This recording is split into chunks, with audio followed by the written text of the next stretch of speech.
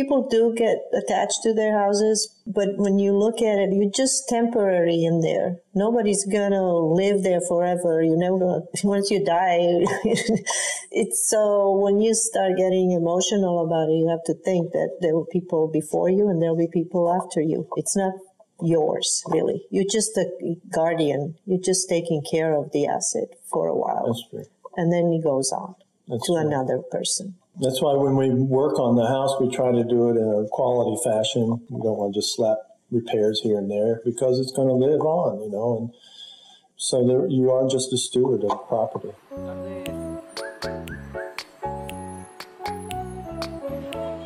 Hey everyone, on this episode, we talk with Seattle property owner investors Irena and Doug Baker. While this is an important conversation specific to the controversies of Seattle housing, it wades into some universal questions for everyone that lives in the USA. Together, we talk about generational wealth, what it means to invest in property, neighborhood revitalization versus gentrification, relationship of renter to landlord, and more. So I hope you enjoy.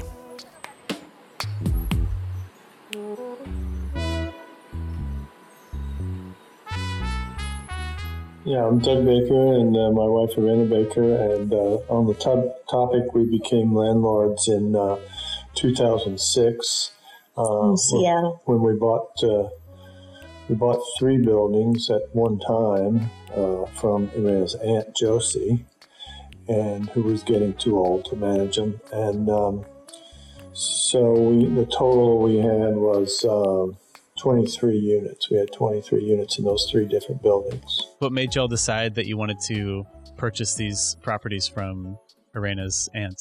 We were looking for investment. We had other investments, but we wanted to diversify. And at the time, the children had already started driving. I think the youngest, Gordon, had started driving already. So I was the Mr. Mom for the family while Irena was working. So when he started driving, I had time on my hands, and then the opportunity came up, and stars kind of lined up in a way, and so we decided to take the plunge. Hey, I'm going to jump in real fast because Connor has this great privilege of knowing more about y'all than I do, but I'm kind of in the position as a lot of our listeners where I don't. And so I'd love to hear, first of all, a little bit about both of yourselves. Like, are you from Seattle? What brought you to Seattle? How long have you been here? Well, we moved to Seattle in 1992, and we met in Kentucky. I came to Kentucky in when I was for the graduate school from Croatia, so I'm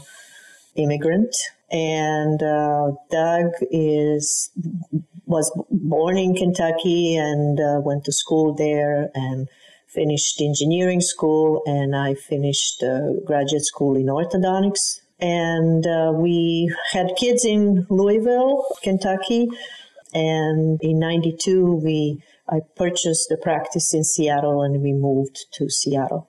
And ever since, we lived in a neighborhood close to where the practice is, and family life evolved around living here, working, and Doug was helping with family and business, and we prospered from there on. What neighborhood do you live in? I just ask because Seattle is, of all the places I've lived, it's so neighborhood centric. And so it's one of those interesting things we always ask each other to help place so many things. So what neighborhood do y'all live in, if you don't mind sharing? We live in Mount Baker neighborhood, okay, which is South Seattle.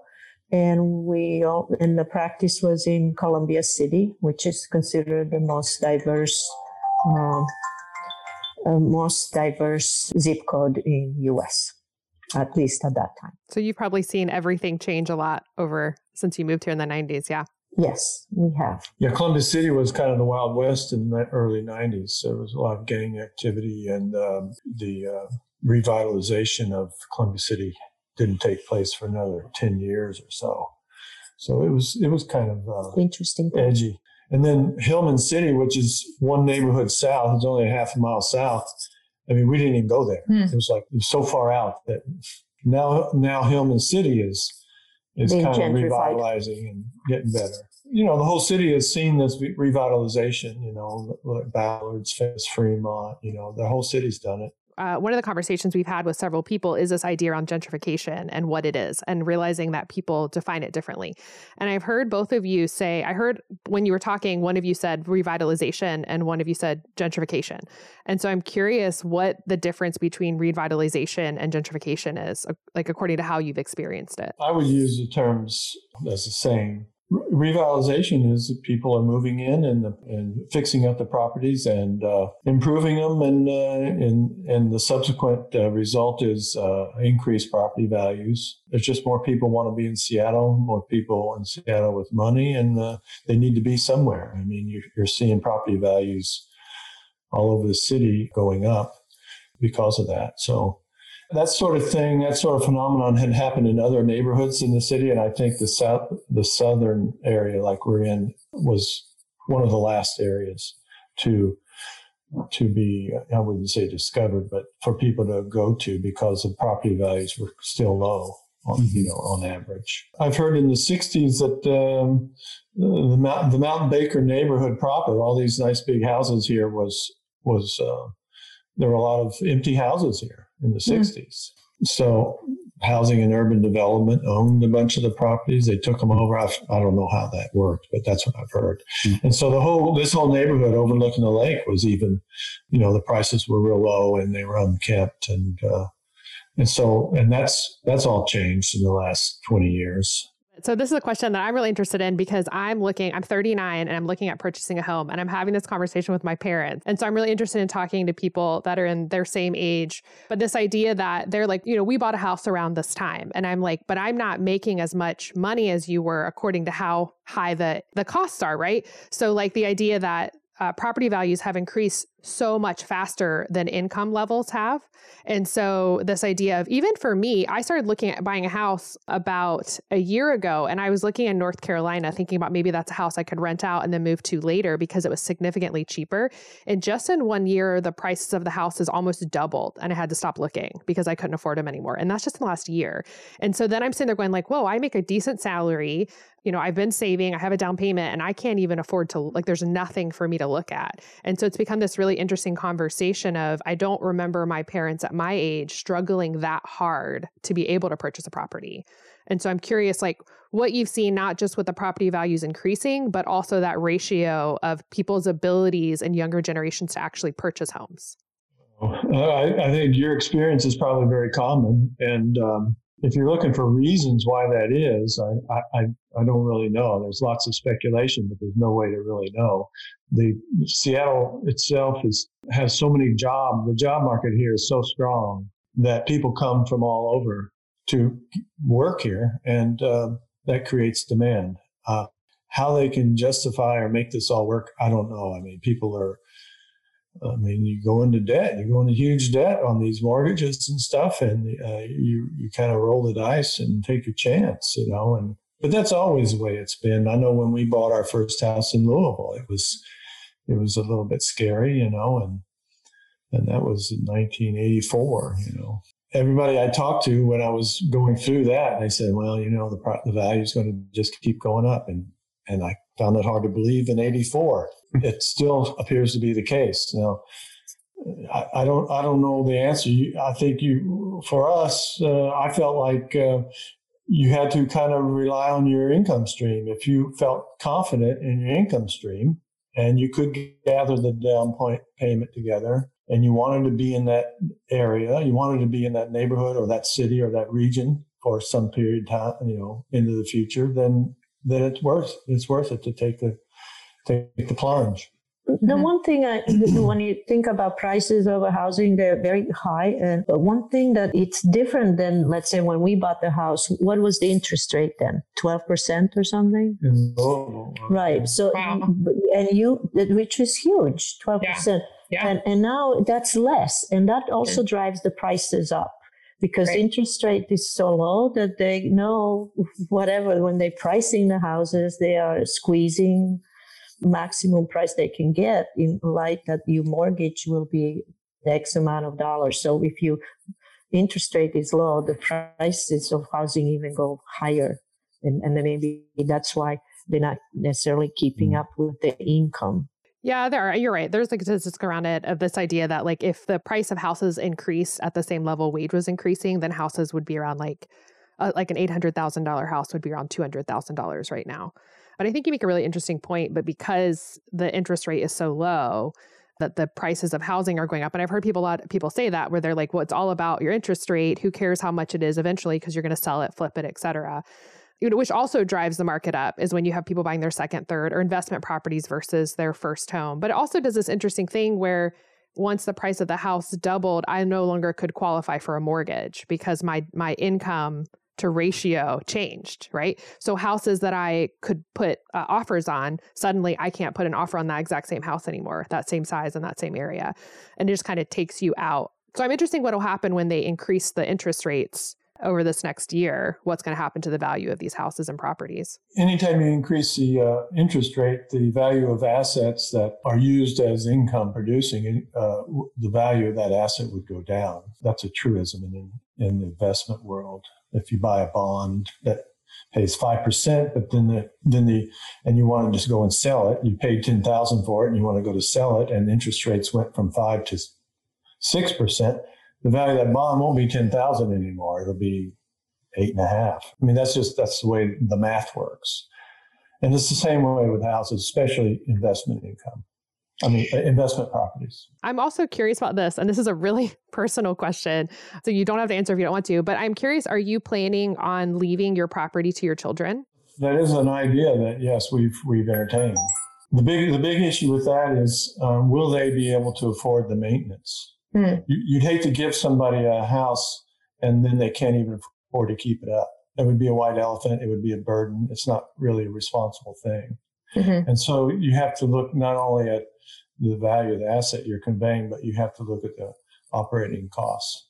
And property taxes are so high that taxes, maintenance, utilities, there's all insurance, there's all these fixed costs that you have to pay just to own a property, just to be there. And if our children wouldn't have the income to support that, then maybe it's not the right property for them. But the maybe question was about investment property, not necessarily just living.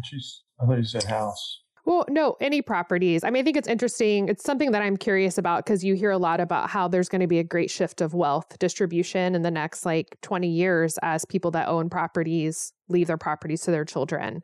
And then children where their parents don't own properties, there'll be a huge shift between class difference at that point.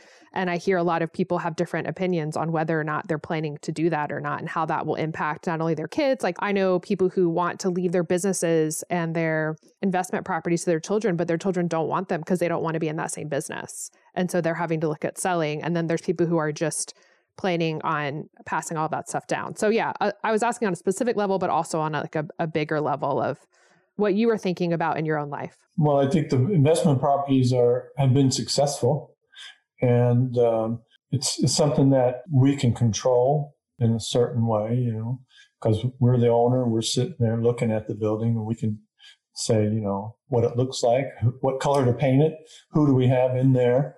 Mm-hmm. And the alternative would be to take your investment funds and put them into a more indirect investment like the stock market or other assets that basically go through New York. About kids. But as far as letting the kids have an investment property, yes, it kind of surprises me that they're not that interested.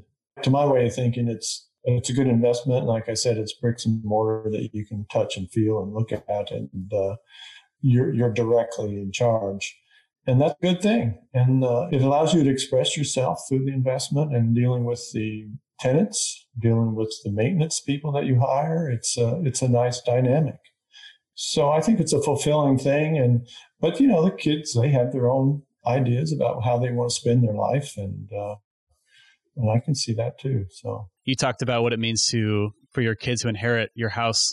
We got the investment side, but I was curious, what is the home side of that? How do you negotiate both the emotional side and the financial side of your properties? Well, there definitely is an emotional side, but it's, we bought this house when I was 40. And so it's not like, for example, Lucy, who grew up in this house. So I'm assuming she would have more of an emotional attachment to me than me, but I don't know. It's hard to really get a good answer out of her on that. And in the end, it is just an asset, and if it needs to be sold, it'll be sold. It's just another thing. Life doesn't go on forever, and every once in a while you need to make a change and that sort of thing. So, I mean, it's fun to kind of have this emotional thing about it and history and all the good times, the good ghosts that are floating around here. But, in the end, it's still just a house, and you can move on to another emotional attachment to a house. Well, people do get attached to their houses, but when you look at it, you're just temporary in there. Nobody's going to live there forever. You never, once you die, it's so when you start getting emotional about it, you have to think that there were people before you and there'll be people after you. It's not yours, really. You're just a guardian. You're just taking care of the asset for a while. That's true. And then it goes on That's to true. another person. That's why when we work on the house, we try to do it in a quality fashion. We don't want to just slap repairs here and there because it's going to live on, and so you are just a steward of property. It kind of gets back to what you had said earlier, the tending to your capital. Because for me, like, relationships are like everything in life. It's just interesting that, one, you can have a relationship with capital, but like, how does that also impact your relationships between you two and between you and your family? How does actually your house facilitate all this? How is it a part of that? Because it is much more than just an asset too. Even beyond, I think it's influenced by this idea of ownership. Like I was thinking when you asked that question, Connor, my parents, we grew up without any money and we were renters. And I think I counted that I've lived in 64 houses. And that was like 5 years ago, And so, and my dad was in the military. We changed every year. My parents didn't buy a house until after I graduated college. That was the first time they bought their own house. And so because I moved every single year of my life, I don't have an attachment to houses, but I have an attachment to my family. Like, we were very attached to each other because we moved schools every year. I was a new kid literally every year of school. And so the only person I knew in the whole school was my sister. But also I get that feeling of home at the airport, actually, because growing up and moving, the only consistent place I was ever in was the airport. And so when I go to the airport, I feel this like, oh, I'm home. And so even the idea of whether you own or rent changes your relationship to the house itself because it wasn't ours. And so I knew it was even more temporary. Whereas like my parents now own, and I think they have a much more attachment to a feeling of home with their house because it's theirs. Well, if you can own, generally speaking, it's better because you have some sense of control. You don't have all this apprehension that you talked about. We recommend it.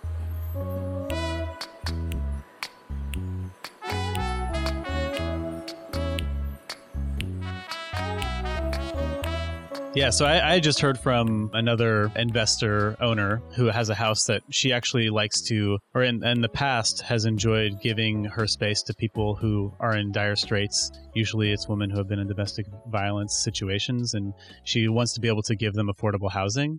But she has found that there are new ordinances in Seattle that make you have to accept the first applicant no matter what, or at least like, there's only so much you can do to reject the first applicant, which is actually really difficult. Has that been in your experience? Do you know what laws I'm talking about? Yes, I mean, they did that a few years ago. I think the city council did that, and there was a court case against that, and I think that rule was rescinded, but then I think there was a resurgence of that rule. So I don't really know. Since we sold two of the properties in 19, I kind of quit paying attention to a lot of those topics. We only have 6 units right now, and they're long-term tenants, and so I don't have a lot of turnover like I did previously.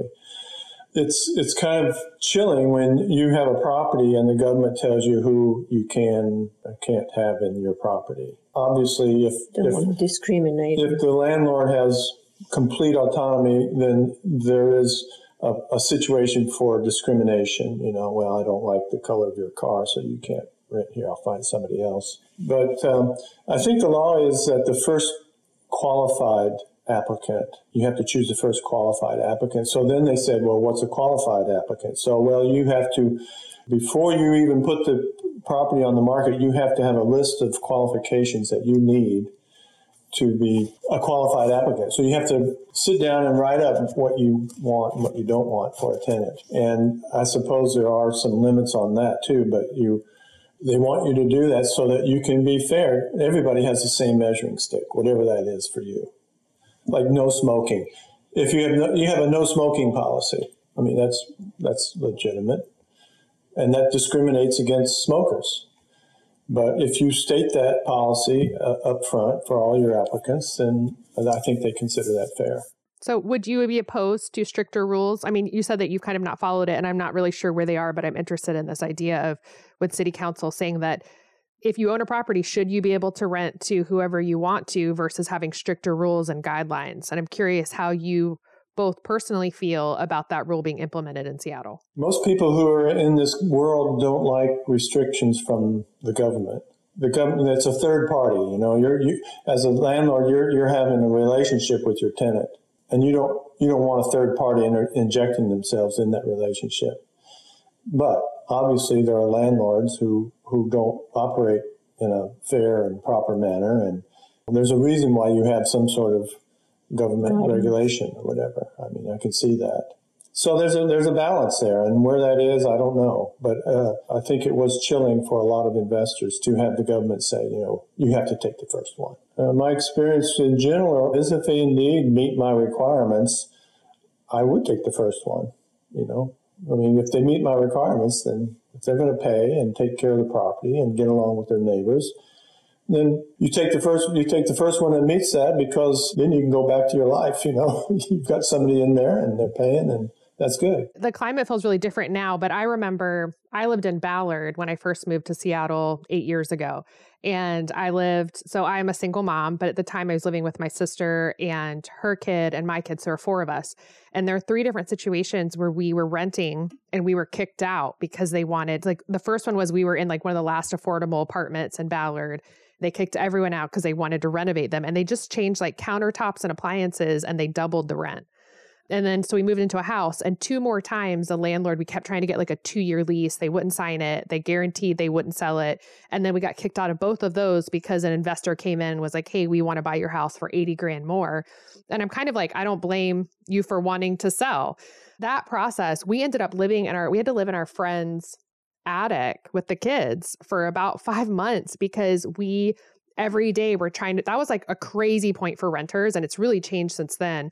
But we would go to every single house and we'd show up with our rental application filled out, wouldn't even look at the house, but would run in and give it to them.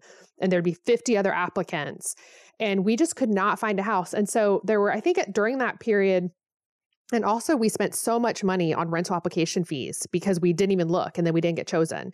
And then what we ended up doing is, I think there were 3 different times where we got accepted for a house. And I remember this one time in particular where they'd be like, we love you. We want you to move in. I could show we had good credit, good rental history, everything. And they would say, but we got a phone call from one of the other applicants, and they're both Amazon employees, and they have more money. And so they want to pay $500 more a month in rent. Can you match it? And so we would get in these bidding wars as renters, and it happened 3 times. And every time I was like, I can barely afford what you're charging. So we ended up finding a place to live. It took us 6 months, and it was we had to move out of Ballard up into Greenwood. And it was this house, incredible house. We loved it. We really wanted to move in. It was at the very top of our price range. And the woman had so many other applicants. Same thing. She called and said, someone's willing to pay $700 more a month. Can you match it? And I was like, I just can't. So I ended up writing her this entire essay, letter. And I mailed it to her, and I said, please, we are a family. My children go to school here. We're invested. We can't do this. We really can't afford it. Can you please choose Seattle as a community instead of people that are not invested in the community, even though you're making more money? And she was so touched by the letter that she said, okay, I'll make a deal with you. I will accept you at a graduate. And then over the next year, you can graduate into $200 more a month. And so we ended up having a place to move in. But it was this really scarring, traumatic experience of we had the money, we wanted to move in, but we kept getting outbid by renters. And so I do think that's changed a little bit, even though it's still hard to find as a renter. But I wonder, I'm really curious about, on one hand, I'm like, wow, what does it mean for a third party to step in and say, you can't discriminate? And then to the other extreme of, I don't think we were getting discriminated against necessarily. To be honest, a lot of the reasons why people get discriminated against, I'm a white, even though I'm a woman, I'm a white woman. I have a job. Like there's historical reasons why people in awful racial ways get discriminated against. And I don't have that against me. But also I was like, why can't we find a place to live? This is insane. Just the fact that I'm not as wealthy as other people, I'm getting discriminated against. You're describing the market. It sounds cruel, but that's the way the market is. And, I had a tenant one time who subleased for a couple months from this other tenant. And as he left after being there a couple months, I said, well, how'd you like it here? And he says, oh, I loved it. It was a great location and it was cheap. Well, a landlord doesn't want to hear that from a tenant because you left money on the table. It's a business, and you kind of want to maximize your investment. There's all sorts of reasons why you might offer a rent lower, like the one you ended up with. And we do. But there is a market rate, and you have to you're constantly measuring yourself against the market rate. Otherwise, you're not conducting business in a proper way. You have a responsibility to know what the market rate is, and then at least know what it is, and then if you're not going to get that market rate, have a good reason for it. That's proper business. Otherwise, you won't succeed. Businesses have to succeed. And if I don't succeed as a landlord, I end up having to sell because I'm giving away rent. Somebody else is going to buy it, and they're going to run those prices right up to the market rate too. So there's this natural force out there that is the market. Well, the Doug's saying he was cheap, but he was also always like that. You didn't raise the rent. He had a soft spot. I mean, we have a tenant who's been in the house for 35 years, and he's 81 years old, and so his rent is half what it should be. We have special situations like that. I mean, if we raise it to regular rent, he can't pay. I don't know where he'd go. So that's his home, and we respect that, and we carry him. And that's a role that, as a landlord, we can do as an owner. Now, if you had a corporation owning that house, that property, yeah, and we're afraid to sell that building just because of him. Because we know that not very likely that somebody would be considerate. And we're even thinking if we do that, to write it that they have to keep the rent for him. Which devalues the property. Yeah, we wouldn't get as much because they're forced to only get this much income from that unit. I really appreciate y'all being so open about like what it means to be a mom and pop landlord in Seattle. I mean, it's obviously so much different than like having many more investments and having these like large apartment complex buildings and being these like very corporate landlords. Being a mom and pop shop in any sort of case, especially these days, I know like I have other family members who have their own small businesses, and it's actually a really hard time to be a small business. COVID was really good for big businesses and really hard for the small businesses. But I actually had a conceptual question. How do you feel about just the term landlord itself? It is kind of pompous, but when I would go over to the properties and do my cleaning, and I'd inevitably run into tenants and taking care of the place and kind of identifying with the place, there is kind of a sense of power in a way. I mean, you're in charge. Whatever goes on there, it's your decision.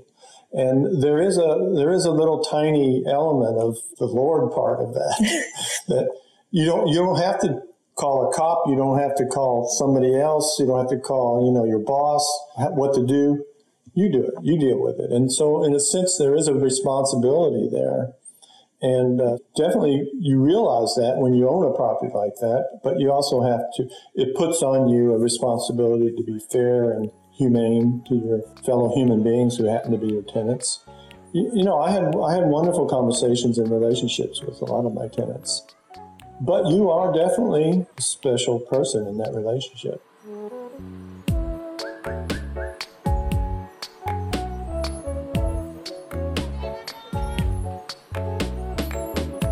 I've actually owned property before and been a landlord when I was in North Carolina. And so it's really been interesting being here and being on the other side of it where I can't afford it and I'm a renter.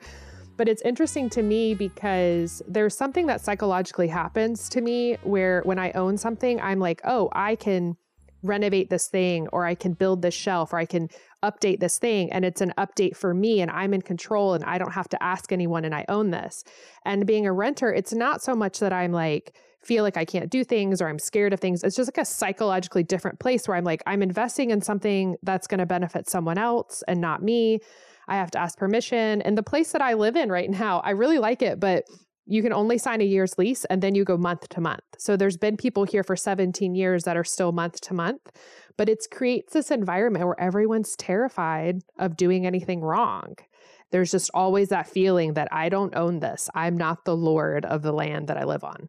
But I think it's really interesting. It's this conceptual thing of that we're kind of getting to in this series is that there are laws, there are little practical things, and then there's also this feeling of being an owner or being a renter. This idea of like you have control of your life or you have someone else that's in control of your life. And that's a real thing that accompanies ownership on multiple levels. That's the nature of our economic system, and I think there's something natural about that. If you're going to ask to inhabit somebody else's property, you have a relationship with that person that needs tending to. How do you feel about the fact that some people can't own, though? That automatically sets people in a place where they have no choice but to be owned, quote unquote, by someone else? I'm sure there's a large segment of people who aren't equipped or aren't inclined to own property. When the faucet drips, they call the landlord, and that suits them.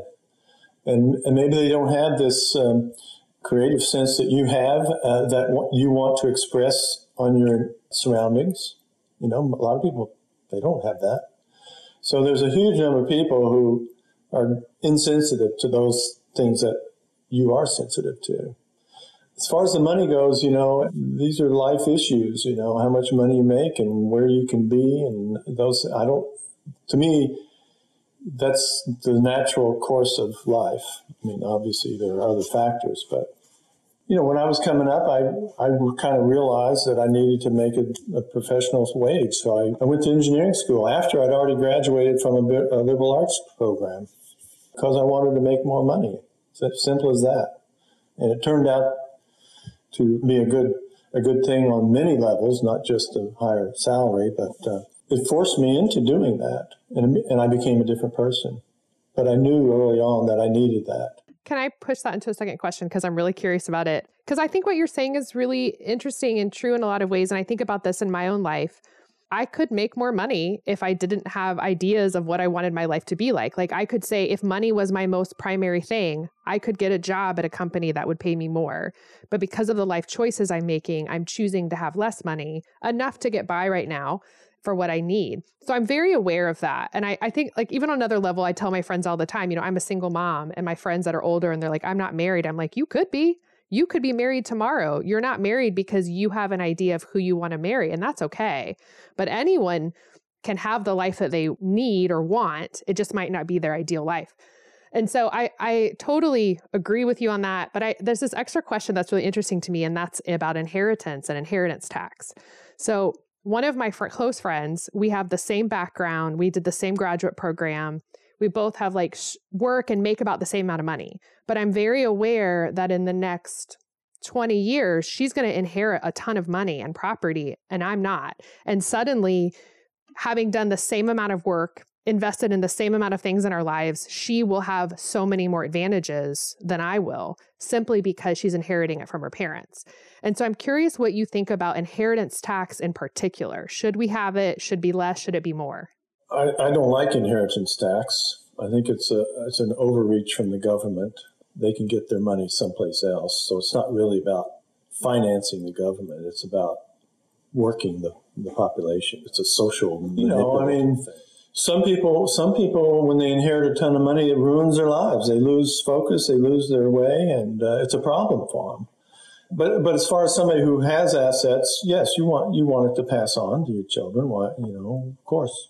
But it takes it out of a meritocracy, this idea that we're talking about, that if I want to own property, I could get a job, make more money, give up on some of my dreams, but my dream would be about investment. And that's fair. Like, I think that is a choice I can make, a choice that I'm making. But that is based on this idea of meritocracy. But then it shifts it into something different when that choice is then influenced by whether or not my parents have money and leave something to me. Then all of a sudden it's not meritocracy, right? It doesn't matter how hard I work, I'll never end up with more money than my friend who's going to inherit a ton from her parents. Well, it depends on how you look at life and how you want to approach life and how you want to spend your time in life. One quote I like to use is that capital needs tending to. It goes where it's taken care of. So this friend of yours who's going to inherit this money, they need to tend to that capital. It takes time. It's a job. You have to look at bank statements. You have to think about where your risk is. Maybe I sell this. Maybe I buy that. It becomes a whole thing. And if you don't tend to your property, your assets, they will get away from you. It may turn out that she can't deal with it. I don't know.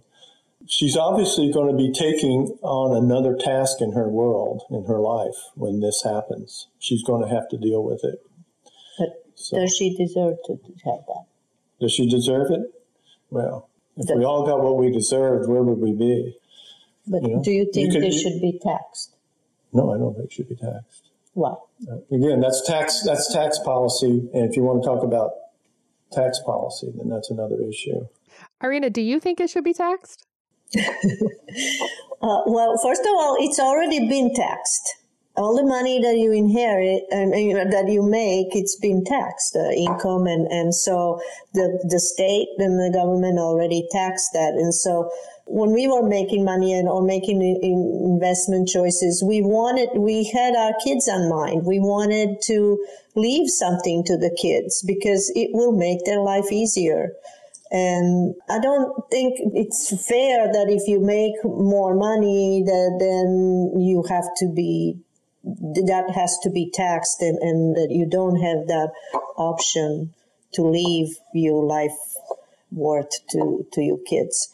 I don't know at which level, maybe if you're leaving $300 billion, some inheritance, and that's what they do. I mean, there's different tax bracket for inheritance. The higher the estate, generally speaking, the more. So there is some taxing already happening.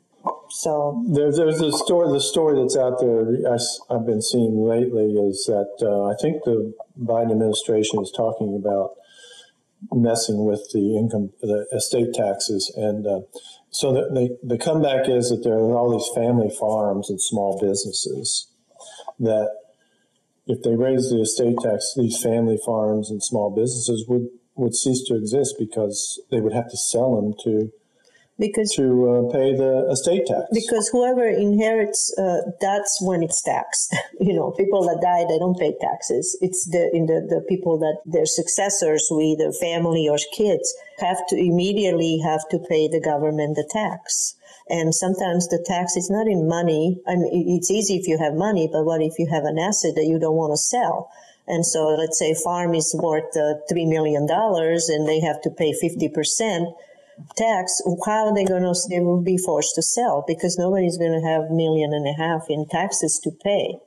People think, you inherit, but you inherit asset, and that asset is not necessarily you can't divide it or pay the taxes that easily. So it would trigger a lot of loss, or at least selling quickly, and that sometimes happens already. I grew up in the public education system. My parents were both teachers, and I believe in public schools, and I believe in our money going towards kids because not everyone has the same opportunities. Now I have a daughter, she's 14, and it comes time to go to her school. So she's going to a private school that she got a full scholarship, an incredible school. And I'm looking at it and I feel this conflict because I'm like, this school will undoubtedly give her advantages in life. I'm looking at the way they're educated, the opportunities they have, and she's surrounded by kids that have these opportunities. They have more money. There's so much money available for programs in the school. And I'm caught in this conflict of I'm giving her an undeserved advantage in life. And ethically, I struggle with that. But also, it's my kid, and I want her to have that opportunity. Why do you say it's undeserved? Because I gave her certain privileges and advantages that other kids didn't get from their parents. Yeah, well, that's everywhere in everything. People are born with good parents. Is that undeserved? because there's lots of people who are born with lousy parents. Yeah, I would say it's undeserved because there's nothing inherent about the kid that deserves good parents versus bad parents. And so it's just really complicated. And I think it's something that we hold as parents and as people, that we have these ideas that we agree with, but then there's also like how it impacts us on a personal level. And I find myself conflicted by it. It's just a difficult thing to hold. And there's some areas where I'm like, all right, we're going to go without this thing because I love this phrase where it says, it's not fair, but it's appropriate. And I struggle around this of like, yeah, maybe it's not fair, but maybe it's appropriate. And how do we hold that? And maybe it's inappropriate. I don't know. But my point is that I think people often land on one side or the other. And I think it's not as easy and cut and dry as we want it to be. That maybe some things that we choose are actually really unfair, but we love our, I don't know. I really don't know the answer. I don't like the idea of fairness. Life isn't fair. And people are born with physical problems. That's not fair. Or people have poor families or poor culture, bad cultures. I think in your case, if you have an opportunity to get a good education for your child, you should take it, be thankful, and move on. And if this issue that you described continues, then you can take this nicely educated daughter of yours and maybe have her address those issues as her life goes forward and what maybe can be done about it. But as far as fair or not, that's nothing for you to worry about. I don't think. You should count yourself lucky and go with it. What's the alternative? Force her into an inferior educational experience? That's the alternative for you. I wouldn't feel guilty about it. This kind of gets into this whole white guilt thing, all these white people have privilege and all that sort of thing. Well, I turn it around, I don't call it privilege. I call it normal. A good education, a good family unit, that's all normal. And people who don't have that, they need to be brought up to that. But they're turning the meme around and they're demonizing the white privilege. And that's the wrong way to go about it. They should be demonizing broken families and poverty and drugs and trying to bring those people up rather than to bring what I consider normal down. Do you think what you're saying is possible, though, to bring everyone up to the standard that some people get? That should be the impetus. That should be where the forces gather and try to move rather than the other way, and rather than talk about the other way. They should be aspiring to what I call normal, because this is the way I grew up, and it seemed like normal to me, and it did to a lot of people. But these days, they're making that look like a bad thing, which doesn't make any sense to me. That logic fails me.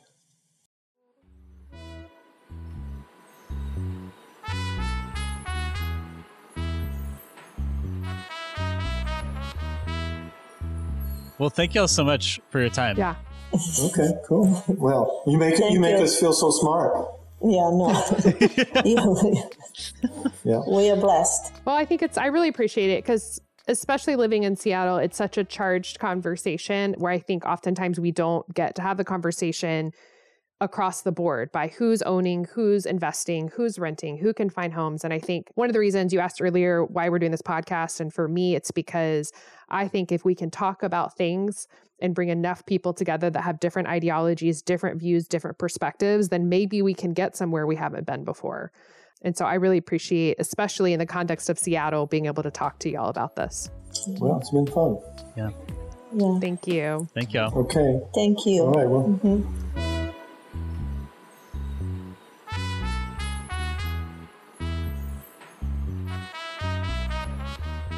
Let us know what you think and join the conversation at interloper.com/podcast, where you can leave us a comment, ask a question, or tell us what we missed or need to go deeper with. Interloper's vision is putting money into the hands of artists, saying the things we aren't supposed to say.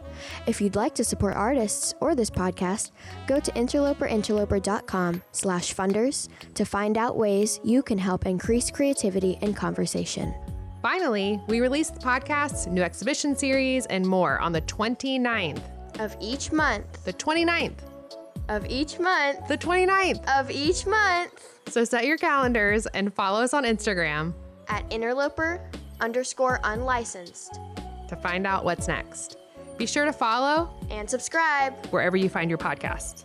Interloper is a project of the Milkshake Club, which is powered by Shunpike This episode was produced, edited, and recorded by Connor Walden and Tiffany Danielle Elliott. The song you heard on the podcast today is Lofi en la fila de la tortilleria by Palma Sur.